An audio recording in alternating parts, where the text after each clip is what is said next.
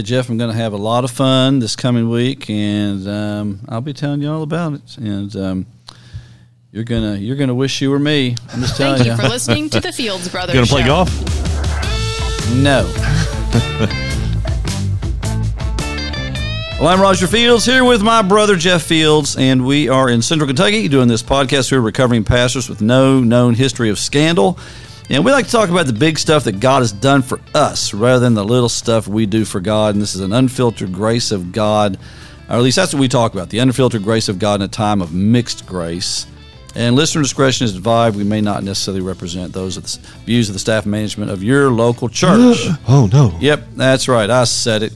Well, let me tell you what's going to happen. By the time you hear this, this podcast airs, I will be in the Bahamas. Well, I will be on Paradise Island. Well, good for you. And I will be at I've never done this before, so this will be new for me. I'm an all-inclusive resort, which means I guess we just get to eat food until we, pass out. I've never been on one of those. Yeah. A couple of our kids have, I think, or one or two have, but I've never been on one of these all-inclusive things. We play, I don't know if I mentioned this on a podcast before or not, but we play skip bow a lot now. I mean, we play all the time. My mom got me on the show. Mom and Marty play this, and they got me, and it is a truly great game.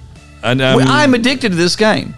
Okay. A card game that, two people can play, 3, 4, 5, up to about 6. I probably played it, but I don't remember. I thought maybe I had to, but I had not played it. And I used to think, I kind of like Uno, and I do not like Uno. And I thought, so I wasn't really excited about playing it, but I had Mom teach me, and I thought, this is pretty fun. Is there strategy involved, or is it pure There is some strategy. Okay. It's very subtle, and you'd think when you first play there's not strategy. Mm-hmm. But then you begin to realize there is strategy to this. Now, there's still a lot of luck involved. You got to get the cards, but they're skip bow cards. I'm telling you right now, if you're out there for your husband or wife, get you a deck of skip bow cards and learn to play it. It is a blast. Yeah, I did not see that coming in this podcast. I know. I didn't realize we were going to be such a skip bow evangelist here. Yeah, I know. One little quick thing, if I can. All right, go ahead. And this is in the realm of competition, and I've got stuff on my fingers here. Is this? Hopefully that's not ink. Okay, I don't think that's ink. Anyway, I was watching a basketball game the other night, and I found myself thinking, I'm glad that for the most part, Christians are not as intolerant as the world is. Because watching a basketball game, I know there are exceptions. Okay, that's why I specifically said, well, in this at least we're going to be pretty intolerant. I was watching a college basketball game, and the two teams' nicknames, it was the Blue Devils and the Demon Deacons were playing against each other. Okay. And so in a day when a lot of sports teams' names are being canceled, I've not heard anyone talk about. First of all, the whole phrase "demon deacons" is an interesting thing. Yeah. That's Wake Forest. Have you ever? I never really thought about that. Yeah, I can see where they can come up with that. There are a lot of deacons. Yeah. It just okay. You can have a lot of fun with that. They can be mean. They can be competitive. And I looked up that. That's several decades old. That demon deacons, and it was so we get the demon deacons against the Blue Devils, and I'm okay with that. I have no desire to try to get them to change their team mascot nicknames. It's just a sport mascot. Okay, let me tell you this. I lived in Tampa for about 8 years. Yeah. In Tampa forever. Well, thanks for just blowing my dog. Okay. So, but forever they wanted a baseball team, and the story of them getting a baseball team is really pretty funny. It is a horrific story where they built this dome stadium for a long time before they actually got a team to come. So everybody's really wanting a baseball team in Tampa, and they finally get a team, and they name it the Devil Rays, and there was an uproar over that. I thought at one time they were going to have to change it, but they didn't. But I think I hear them call the Rays all the time now, so I don't know. I don't know if it's officially changed or if they just kind of maybe they did. I don't know. Under the rug. There was a lot of people upset about the baseball team. But I found myself thinking that I'm glad there's that now. Maybe there will be tomorrow. I don't know, but I'm glad for now. As far as I know, there's not been some huge nationwide move to force college teams to change their names away from that. So that's my little. Well, that's not going to happen. Here. Yeah, so we don't care about. Yeah, nobody's going to push for that. I don't think. All right, I'm always. It comes up in different circles. With the whole issue of free will versus predestination. All right, and I know I'm just not totally sold on either one of the explanations. But I have a statement I want to make to you. Is this what you put on Facebook? I think? No, I don't think I did. Okay. No, I don't think I did. Anyway, if I did, I forgot about it. That could have been several days ago. I can't be expected to recall things. I'll tell you whether or not it is ago. Okay, and so, and the people that believe in free will, I mean, it's a big deal to them. I mean, they they do not want their free will messed with. That they believe and they're adamant that they chose Jesus and they can choose to walk away. And the way they're still in God now, in Christ now, is because they choose to remain. And they don't like anybody messing with that. I can argue it from either side. I know, so. I can do. All right. And so there's scripture, a lot of scriptures say whosoever will, and there are scriptures that say the Lord chose us, predestined us before the beginning of time. So here's my statement, all right? Tell me what theologically is wrong with this statement. Okay. God predestined me before the beginning of time to have a free will so that I would put my faith in Jesus. I guess so, yeah. I mean, but the idea of God predestining you to have a free will kind of blows up the whole dynamic. Because we do not allow those to exist in the same universe. So you're either one or the other. In most camps, you're either predestination or your free will. The fact that God predestined you to have free will to make the choice. Yeah, well, I think I'm wrong. I think it's because the whole issue of time. God is outside of time. I totally agree we're with that. in Yeah. time, and we're just agree. trying to explain that. I think is kind of and that is not what you put on Facebook. The thing you did put on Facebook about how you're done with something along the lines of you're done with arguing or whatever. And that's for the most part. There's times I still argue, but that for the most part. That's God. When you put on there. So he said, if someone says, see that, if someone says 2 + 2 = 5, then I'll say, well, I never saw that before, or something like that. I almost put a comment about golf in there, but I didn't. Yeah. I was going to put, isn't golf a great game? And just to see what you would put. But. All right, let me get your opinion on this. Okay, and here, of course, all the time we hear about the Lord's Prayer, which Jesus never called it the Lord's Prayer, but we know what he's talking about. Our Father who art in heaven, in the prayer. Have you ever thought about the fact that I think maybe I could make a case that the prayer was just fulfilled already? That's already been answered.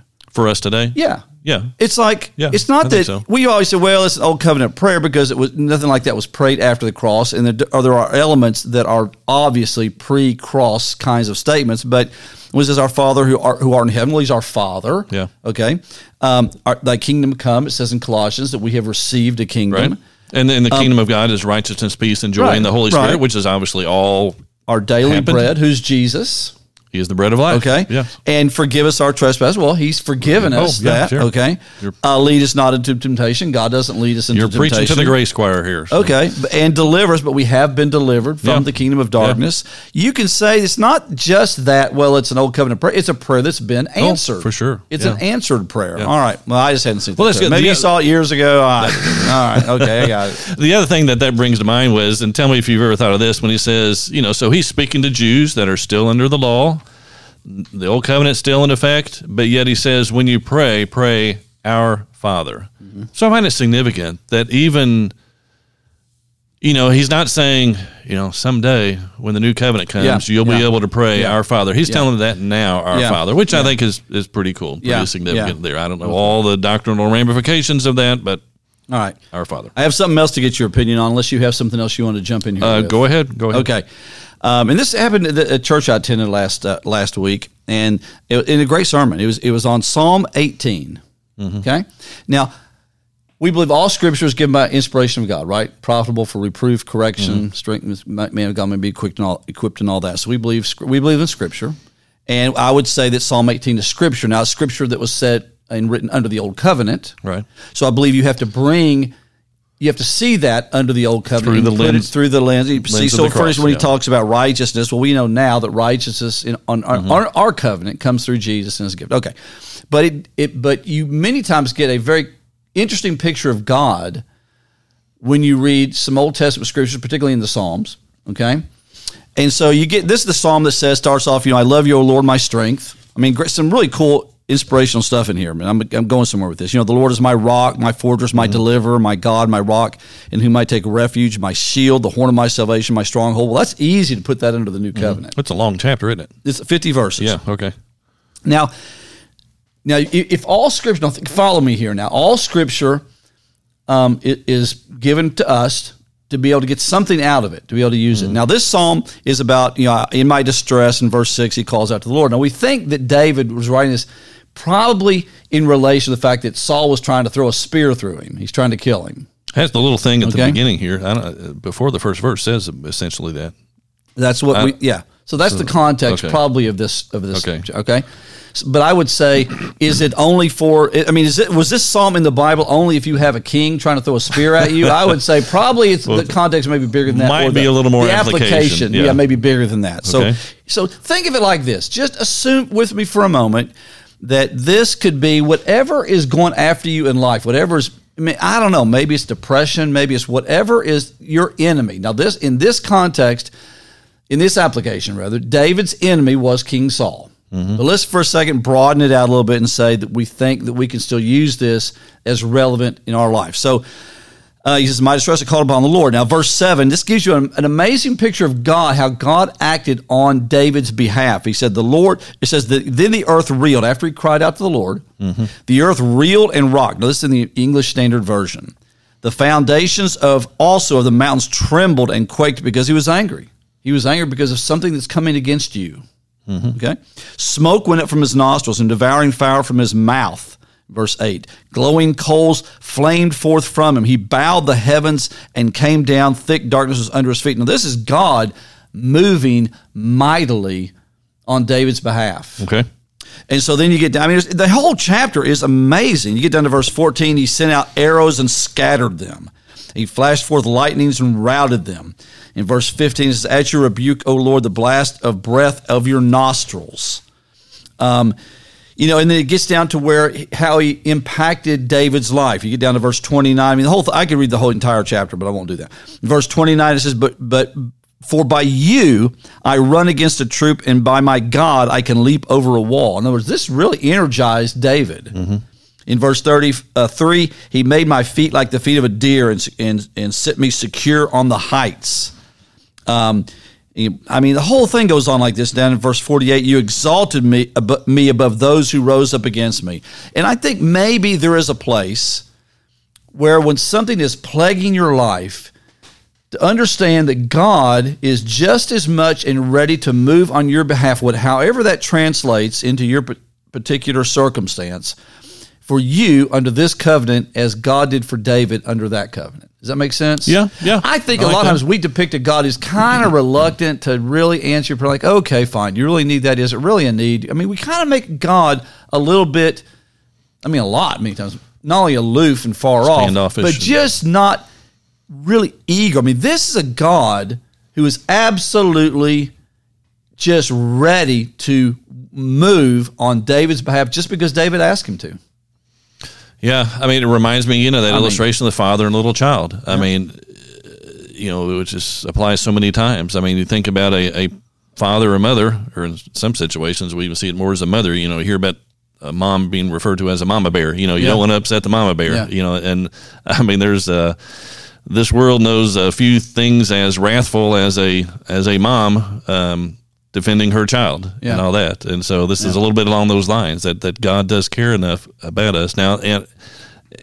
And so it's against sin, against Satan. Not necessarily against another person, even though the harm may come through another person, but it's really the destruction of sin and Satan and the effect of Satan in this world that he is. Yeah. Yeah. I mean, it's got to have some application to us, I would think. I mean, we certainly believe that the first couple of verses are about us. When he says, you're the horn of my salvation, you're my rock, my fortress, my refuge. I would also, and I might go back and read this, but how this would apply to Jesus Christ himself in the cross and the resurrection.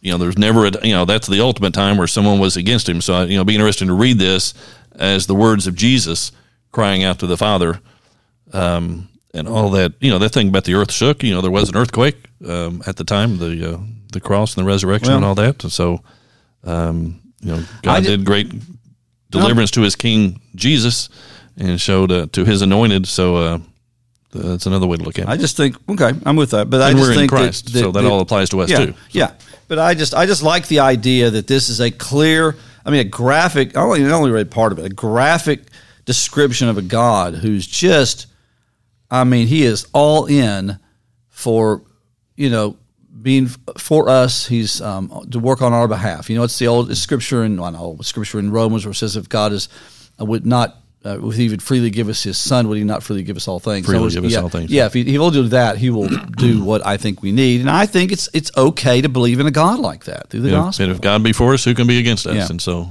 Now, did I mention where I'm going to be this week? Did I mention that? You're going to, was it Pigeon Forge at Gatlinburg or somewhere? I mean, I haven't brought it up on the podcast yet, have I? I think you did. Did I? Okay. All right. I just want to make sure. Okay. I'm going to be in the Bahamas. I'm just super happy for you. I just hope you have a wonderful time. All right. Y'all be thinking about me. Okay. So you're not, even if you're not playing golf, I hope you I just want to bring it up again. Have a wonderful time there. So. All right. So I just hope you get this podcast up in the system before you leave. So it'll. Yeah. Well, if I don't, it may not happen from there. I don't know what to tell you. I came across an article. You got time for something else here? Yeah, go ahead. An article a reader had brought to my attention, and I don't have the article here in front of me, but it was the gist of the future of Christianity as we would know it. It was an article talked about the inevitable death of Christianity, and just seeing trends in terms of, and I'm sure they were looking at it in terms of church attendance and probably Christendom like would be a better way to say it. Yeah, and so I mean, it is interesting to think about what is, 10 or 20 years from now, what is the church or the congregational life and the structures and the outward structures, what's all that going to look like in 10 or 20 years here in the U.S.? It's already, it's changed, it's different country to country, and so there's a sense. And so, I mean, how do you respond to that? If someone, you have an article about, the downfall and the inevitability of this article said the inevitable death of Christianity. Well, Christianity's not dying, but there is a possibility that the institutions, the organization of Christianity is already taking a real beating, and that's going to continue. Well, that's ever going to completely go away, I kind of doubt. Yeah, I doubt if it will either. But I think people are. I mean, okay, there's two ways I can go on this. One is I think that the institutions are going to continue to take a beating. People are going to not see the structures as being that relevant to them. Mm-hmm. They're getting people to pray for them. They're learning on the, just on the internet. Social media, I think, has changed the church and how we function, how we communicate. Technology in general, including social media. And so I think, I had a friend of mine who runs a small groups in a pretty large church. Was saying that originally his goal was to have 70% of their congregation in small groups. Now you know what the percentage is of it is small groups of the people who attend weekend services. What percentage of those of the church they would call I don't know what they call their church or congregation are in small groups? Are you ready? Is it over 100%? 140%. Yeah, because you got people that are outside. There's a lot more people now going to small Yeah. groups. And one thing I did hear, and I don't agree with everything Andy Stanley says, but I think he's right about this. He said, that's the one thing the world can't replicate. They can do no matter what you do in a Sunday service with. No matter how great your music is and your speaking and your dramas and all that, the world can always do that better. But one thing the world can't do is replicate what goes on in a small group with just a handful of people who get around, share their faith, pray for each other, and encourage each other. Okay, there's one little exception to that, but I basically agree with that in terms of what the world replicating is. I don't know if we've talked much about this or not. It is kind of fascinating, the whole Alcoholics Anonymous structure. Yeah. And I know someone that's been involved in that and that, dealt with alcoholism in his past and has been freed from that, but is now very involved in the meetings. And that is an interesting structure because this by design, there is no, it's a group thing. Yeah. They don't want any one personality dominating at all. And you can go anywhere in the country pretty much The same and find a group with that. And what's fascinating, what this individual shared with me, this just in the last few months, I was in a little handful of people that he was talking about this, the incredibly wide range of type of people economically that end up in a meeting. Yeah. I mean, he said you would be shocked. Like he was talking about someone here in Lexington. You would be shocked to see who shows up. Oh, there's people that are practically homeless, and there are people that are doctors. Yes, or very powerful people, business, politically, or whatever. And so, so that's a little different than what you're talking about. Would you remember if you I don't know if you remember who Bob Beckel was, who was on Fox News. Recently he was passed alcoholic, away. and he talked about his groups that he had to go to, and it was a big deal to him. I mean, I know for a lot of them that is. Yeah. I mean, it's life or death. And so that is something, that I wish the doctrinal aspect would that change a little bit. I think the teaching could benefit some from identity in Christ and things like that. They pretty much encourage folks it's still probably closer than a lot of churches, though, honestly. Some of the... that's kind of an interesting aspect, even though, they don't encourage the new identity and encourage, that I am forever, from here on out, I am always an alcoholic, and I've never dealt with that. And so, I don't want to talk too confidently on what, because I don't know what that's like. But anyway, even though they don't stress the identity, they've still helped a lot of people because of the relational aspect of it, which is very raw, good. it's very honest, it's very authentic. Yes. And it's been amazing. I mean, it's an illustration that maybe having the exact right doctrine is not the end all of everything, it's important, obviously, and that the truth that us free, and we've talked about that. But anyway, so. Well, hey, I love the verse. Let me get your opinion of this. I just kind of, sometimes you've had this experience. You know a verse you've read a million times, but you see it again and go, oh, wow. Under the new covenant, under grace, it just kind of takes on new life. But, 1 John 4:10, and in this is love, not that we loved God, but that he loved us and sent his son to be a propitiation for our sins. Right. And, a lot of times church will emphasize, well, what's your doctrine of church? That will say, well, it's to love God with all your heart, soul, mind, and strength, and to love others. That's our doctrine, Well, that's not the gospel. That was what Jesus said was a summation of the law. It was not a summation of the gospel. This is a pretty good summation of the gospel. It's not that we love God, that he loved us, and then sent his son to be a propitiation for our sins, take care of our sins, remove them forever. I saw something just earlier today. I think one of my sons shared this. That let me see if I can find this real quick on Facebook, and he was quoting pastor from Ireland. Here it is. Yeah, said 2,000 years ago, the gospel attracted the religious.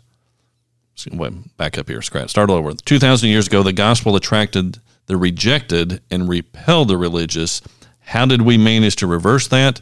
By taking a message about his love and making it about ours. Yeah. Which is exactly what you were saying. Yeah. And so that's from Phelim Doetry in Ireland. Yeah. So, how do we change that? The gospel attracted the rejected, repelled the religious. Now we've reversed that by taking a message about his love and making it about ours. Well, the focus changed. The focus changed from what God had done for us through Christ on the cross to us and our institutions, our performance, our religion.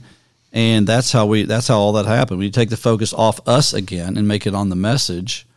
And I can tell you, back years ago when I used to pastor, my old days, it was a lot of it was about we just wanted to kind of structure a church where people were, happy, everybody's living for God. And it's like the church became the message. Like we wanted this church to be, a light in the community, and we wanted a church to, anytime anybody messed up in the church, like, oh, you're messing up the whole deal now, it's like because the message. The primary message was more about our church and how great we were, how spiritual we were, how mature we were, how godly we were, whatever, not about what God has done for us in Christ. And so it's really easy to slip into that. Yeah, and that's really, I tell you, if you're visiting different congregations, and I'm really sensitive to this,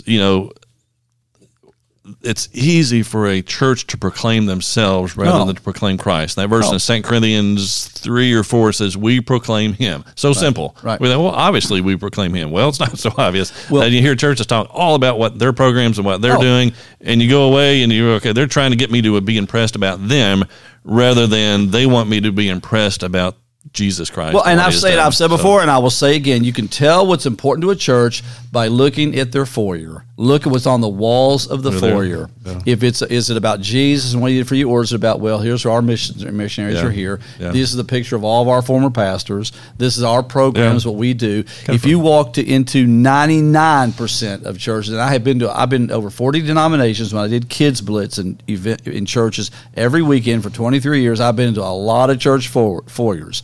And it's all about what they're doing. And I think that's a mistake. I remember you mentioned that before, but I'd forgotten about that. So I'm glad you brought that up again. That is kind of a very... It's telling. That's what they want people to know. What a church puts on the walls of its foyer is what they want people to know about their church. And to be what they want people to be thinking about and be on the forefront of their thoughts. They want you to know when you come in there, this is what we're about. And they put their... and that's why they have like their corners where they do, they gather food and stuff, which is a great thing. You can donate food and stuff that they deliver to the poor, which I think is great. But it's all about their programs. There's very little of any scripture or anything about what Jesus has accomplished for us, and I think that's a big, big mistake.